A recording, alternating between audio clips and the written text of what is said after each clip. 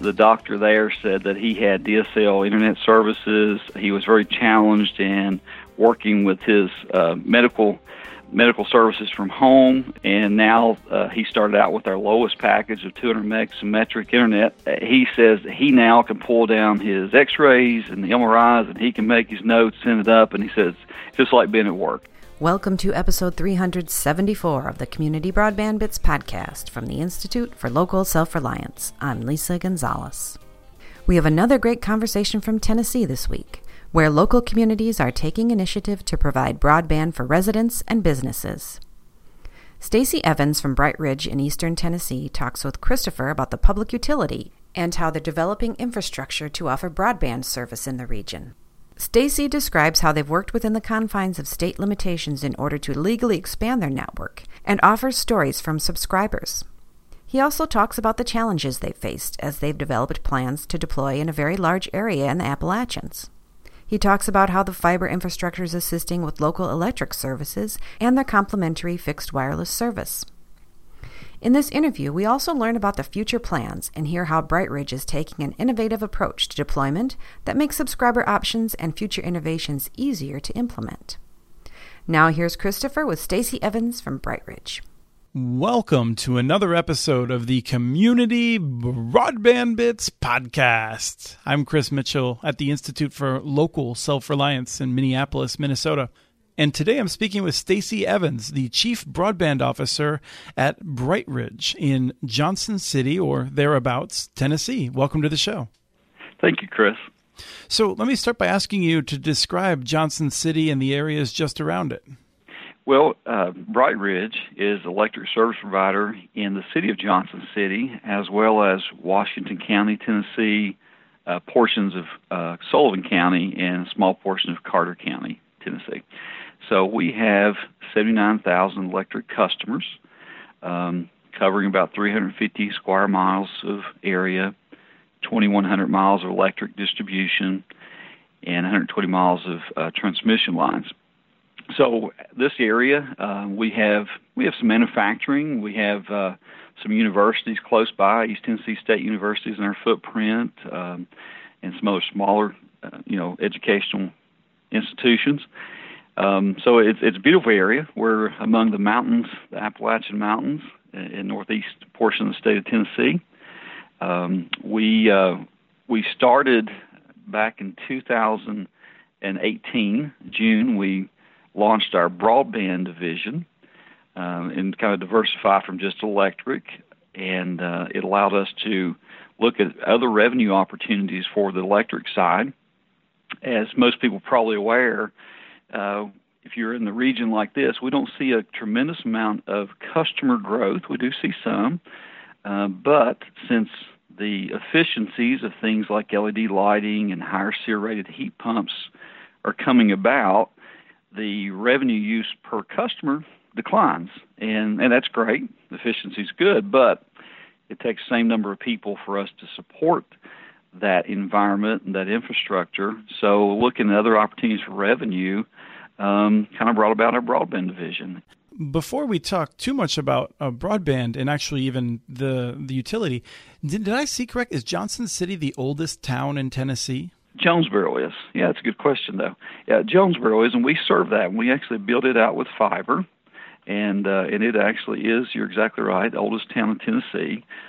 It was established in 1780 something, I believe. But it existed when North Carolina owned the territory, I guess you would say. So that's great. Yeah, it is. If we take a step back then to you mentioned that the broadband work goes all the way back to 6 months ago. all the way. But I know Johnson City is something you've thought about for a long time. But I'm curious if you can tell us a little bit about the structure of the authority now, because you're no longer coupled to you're no longer a municipal utility of Johnson City. That you're exactly right. So up until October of 2017, we were known as Johnson City Power Board, and it was part of the municipal government of the city of Johnson City. And the population, just to give you an idea, there are 63,000 within the city limits, and then we have a large area within the county too. We became an energy authority in 2017, and that allowed us to look at projects such as broadband and be able to provide those kind of thinking outside the box a little bit to the broader customer base that we have. So not really locked into just Johnson City, and look at other opportunities too for synergies that might be available. Now, are you still constrained by Tennessee law in that you're not allowed to offer fiber optic services outside of your electric territory as a municipality would be? That is correct. Yes, we are still constrained that way. Yes. Okay. And then the other thing was you named Bright Ridge, and I've driven through the Appalachians down there. It is indeed beautiful, but is there a specific ridge that is named Bright Ridge, or what does that name come from? There was an effort put over multiple months to find a name that just related to the area, and there were multiple ones that were looked at. Interesting enough, earlier on, even before there was a spectrum, that was a name considered. Okay. So there was different things like that they were looked at, but nevertheless, they thought about the region, and being in the terrain, there are a lot of ridges. There's some mountain areas. And the Bright portion just kind of came from a very positive outlook in what we saw for the region and be able to bring new services such as broadband to the customer base. And so it's just kind of a marketing option, I guess, we chose. So let's talk about what you're doing then, which I think is probably people who are listening who are thinking, well, this is great. It sounds like a great place to be. But what does this have to do with broadband? So what are you doing with broadband? Well, we officially launched the first fiber construction in January of 2019 this year, and we have an 8-phase project that we're building fiber past 42,000 potential customers. They're all electric customers of ours today. In addition, we did not want to leave out the rural areas, so in areas that the density of homes per mile is just not sufficient to justify a fiber optic build, we're deploying fixed wireless. And so with that, we felt like we can cover both territories. And the good thing is we've got 180-some miles of backbone fiber through our network that was used for SCADA and AMI purposes for electric. We're able to tap onto that, and then we'll also go to regions that may be in the county for subdivisions of a couple hundred people, and we can build off that backbone and still do fiber to the home there. But if the population is not so that justifies, we'll use the fixed wireless. So it's fiber fed, and then we're offering some high speeds across it too. As far as I know, we're one of the first utilities to offer broadband over fixed wireless that we're aware of. But we're offering a 25 meg by 3 is our lowest end. We do a 50 meg by 5 and a 75 meg by 10. It's using LTE 4th generation technology. And so that's a licensed spectrum with FCC, and looks like the future is very bright for that as well. The FCC is opening up CBRS spectrum that's going to allow us to double our spectrum and bandwidth to the customers. And I was going to say that's a non-line of sight, right? So it works pretty well in your region. It's more of a near line of sight. It's probably Okay. a better term, because if you have trees that are between your home or business and the tower, and it's kind of centralized, in between, you're probably okay to get the service. But if that tree is closer to your home or closer to the tower, you really go cut that signal off before it has a chance to work, to kind of go around that. So near line of sight is probably a better term. It's using a 3.65 gigahertz spectrum range. Okay. One of the things that I'm curious about, looking at potentially 42,000 fiber passes, is that right? Or is that people passes? That's correct. That's houses and businesses.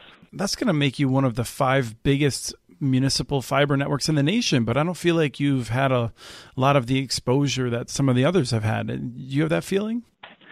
Well, it may be true, but we're very early on getting started right now, But, as far as talking about the rating, we are the 10th largest of the 154 local power distributors in TVA service, and 38th largest municipal electric provider in the United States. So, as far as size, for other services, we are, we used to be in there, but broadband is new to us. So that's a new venture. Sure. So what have you achieved thus far? I think you have been rolling fiber out and possibly wireless already too. What's the summer taught you? Well, there's many lessons learned, no doubt. Sure.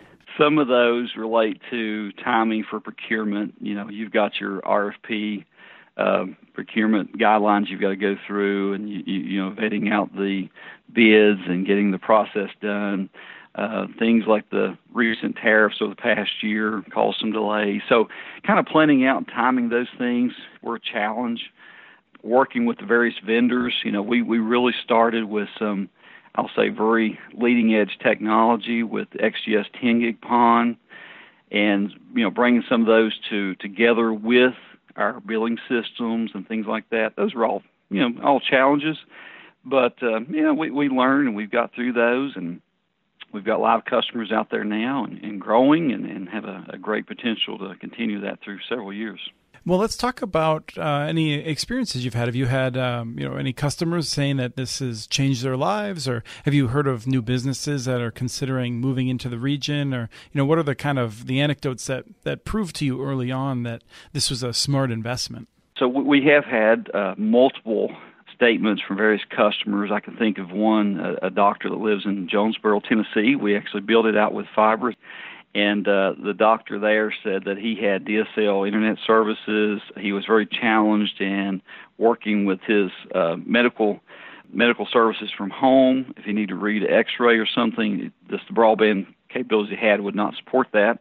And now he started out with our lowest package of 200 meg symmetric internet. That sounds low, sounds low in some perspectives, but very high in a lot of others. Oh yeah, it feels so. You're charging $50 a month for that 200 megabit service. I pay twice that to Comcast. I get much slower upspeed, which is what I care about, and for many of the things I do. But I was teasing Christy Batts from Clarksville about this last week, because that's a very attractive package at a very nice price point. So thank you for giving me a chance to highlight that. Oh, absolutely, and you're exactly right. And what we're finding out is that we've got to educate our customer base on what that symmetric speed means. So, in some of the presentations that I've done before, I've told the customer, I said, in the past, the internet has been a pull type of technology. If you wanted to use it, you were browsing and pulling information down. You were downloading files. You didn't have as much you pushed to the internet or uploads. But that's flipping kind of now at this point in time. The use of smartphones and social media, people are pushing videos out. In the business environment, if a person's working from home, those kind of needs obviously is very bidirectional. And so we've seen that, we realize it, and that's we really want to tout that technology advantage that we can provide with that fiber network that the competition doesn't have available. And the customers are starting to pick up with that. And that doctor, for example, I mentioned, he says he now can pull down his X-rays and the MRIs, and he can make his notes, send it up, and he says it's just like being at work, So that's the kind of things we're seeing benefits. We had another business customer in Jonesboro that one of the incumbents, he was using them, and he had about 1 to 2 megabits, most he can get out of the service. Another one of the incumbents, cable provider, said that they could build to him for $1,600. And he said, well, I can't afford to pay $1,600 on a small shop. And we're able to build fiber there in downtown Jonesboro. We put it underground in conduit that adjacent to what we use for electrical service today. Very little disruption to the town. And he today, can have anything up to 10 gig service if he wants it. So he's very pleased, and he's told us about how it allows him to be very interactive with his catering business customers, be able to send quotes out instead of waiting, minutes for uploads of some of his files, and all of a sudden it's instant. So some great success stories there. We've worked with some student housing complexes that were very constrained for bandwidth to the students, and we've bumped them up where they were doing more or less a shared 50 meg, and now we've got them 200 meg symmetric to each apartment. So success stories like that, and many more to come. Obviously, we have just finished our first phase of fiber construction, which passes about 5,800 potential customers. We have started phase 2 and are about 40% done with that. We expect to really have it done by the end of November this year. So by then, we will have passed 11,000 potential customers with services between phase 1 and 2. So that will happen by the end of November of 2019. And then each year, we're adding between 5,000 and 6,000 additional potential customers on the fiber. but we're also passing about 4,000 potential customers with the fixed wireless at the same time. So all it's concurrent. So that's the thing about it. It's easy to focus on the fiber because all the bandwidth, which is great, but we're also getting some really good speeds out with fixed wireless to communities that never had anything like this. They were very constrained with what they had available to them. And is this something that's also going to improve the smart grid? A lot of the Tennessee munis talk about this a lot, and I'm curious if you're being pretty aggressive on that end too. Well, the fiber technology is used for our Intelleruptor products, which that allows us to isolate a break in electrical lines and work around that so we can minimize the impact for outages and the impact it has on our customer base. It definitely does. It does not really impact our AMI portion of things because we already had an infrastructure that was using a hybrid fiber backbone as well as an RF backfeed on backhaul on the other services. But there's potential, because we do want to look at some layered services where we'll do some smart home technologies. We're really promoting right now electric car chargers. We're putting that out at some sites that we're sponsoring, such as a local museum. We're putting in the downtown area. We'd like to be part of that program. So there's several initiatives that can tie into as well. The last major question that I have before I'll make sure I'll ask you if I missed anything, I'm sure that right now, somewhere in Nashville, as we talk, there's a cable or telephone lobbyist who's going around saying, what these munis are doing is totally unnecessary. We already have cable access out there. We're doing, the telephone companies have the Connect America Fund dollars. How do you respond to that? Why is this a necessary investment for Bright Ridge to make? So we work against three primary and major incumbents in the area. They have all been here for many decades, and the area is still underserved. We have many customers that say, if I can get 1 or 2 megabits at my home, I'm lucky at night. That's the most I can get. And then they will tell us they've got other services with cable, and they'll buy 100 meg, and they get maybe 50 meg down. And so we heard from the customer base, and we said we want to provide a product that is superior to anything we've seen, something that you can get the bandwidth you subscribe to, that you truly can get high-speed internet, broadband-rated services. And so we're providing something that the others had opportunity to do but never did. And I'll mention this, though, since we went into the business, we have seen them raise the bar and build out some new areas and adjust pricing, which is good. All the customers win. If you are in their service territory and never buy a broadband service from Bright Ridge, you have an advantage today you didn't have before we came into business. I'm glad to hear you say that. We were actually just talking about that in my office today, because I think a lot of people don't realize when you make the kind of investment that you have that everyone really benefits from better promotions. And even in some places like in Louisiana and Lafayette, we saw that the cable and telephone companies started sponsoring more local activities. So there was more money coming into the community or even sticking around in the community. So there's all kinds of benefits that come from this, which accrue to people who may not even subscribe to it. Yeah, competition is good, and we don't expect to serve every customer, but we do want, again, to raise the bar that the entire area benefits from new technology investments, from the higher speed broadband and other services too. I mean, we're not just internet. We're providing voice services, anything from a basic phone line to hosted voice, to SIP trunking, to PRI services. We also have our own IPTV solution that we're providing to our customer base. So we're trying to fit that entire triple play, and customers are eager for it. We've unbelievable demand for services, and so we're excited about the future. And are your fixed wireless customers able to take advantage of the IPTV as well? Well, today, with the current content provider licenses that we're under, the answer is no to that. Now, they can take advantage of any over-the-top solution, of course. And because we knew that one size does not fit all, we have two options. We say if you want to buy our IPTV solution, we're glad to do that if you're on fiber. If either one, fiber or wireless, if you want to go over the top and cut the cord, we'll help you do that. We'll help you make that conversion at time of install, and we put in a managed Wi-Fi router with mesh extenders if required, and we give them 24/7 support. They can call in for their over-the-top experience problems, and we charge a nominal monthly fee for that. So we help empower them with a choice, whichever they want to go with. It's up to them. That's terrific. I think we're going to see more of that from a lot of the cities that have been doing this sort of thing and trying to figure out how to navigate this transition. But I want to be clear for people who may not be familiar. So when you want to distribute television content, you have to sign legal contracts, and it's those legal contracts that prohibit you from offering certain types of content on the wireless side. Is that right? That is correct, yes. And presumably that's because of a concern about piracy or something like that. It would be an encryption. I think some of those barriers will come down over time, but that's the current state of things at the moment. Right. Thank you for clearing that up, because I think sometimes people are kind of confused because from a technical point of view, it's all ones and zeros over the air or the fiber, right? Absolutely. Absolutely. Yeah, from a technical perspective, we could offer any of those services on the wireless as well. That is not constrained at all. That's correct. So is there anything else that I should have asked you that I've missed that we want to get in before we end it? I do have a few bragging points, if you don't mind. I'd love to hear describe some things that we're doing that are a little bit unique to maybe some of the other deployments.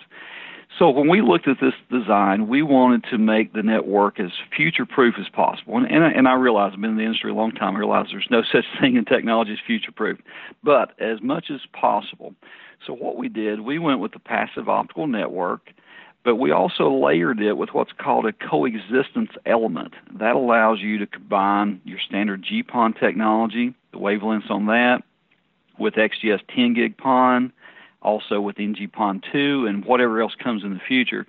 So that coexistence element has multiple ports, and you're going to plug in the new technology to it, and it's kind of a combiner for the various light waves. And what it allows us to do is grow out our customer base by choosing the technology we install at the customer's premise, home or business. And if they just need up to 1 gig, we use GPON. They need up to 10 gig, we use XGS-PON 2. They need potentially something more than that, then we've got options to use multiple ways with the NG-PON 2 technology as well. So this allows the same infrastructure without changing the fiber optic network out at all to carry all those simultaneous in the same optical splitters, provide the both or all those technology abilities. So we were I understand we're the sixth community in the United States announced we have launched 10 gig internet service to our residential customer base. We're the first to launch out of the gate with that service, and we're also the first to make it available to any residential customer in our fiber footprint can have 10 gig by 10 gig symmetric service for less than $300 a month. Well, that's pretty impressive. I actually really appreciate you bringing in the more technical discussion, because I know that some people always want to hear how you're solving these sorts of things when you're making these investments. When you said future-proof, I was thinking we should start calling things future-resistant. There you go. That's a better term, probably. Yes.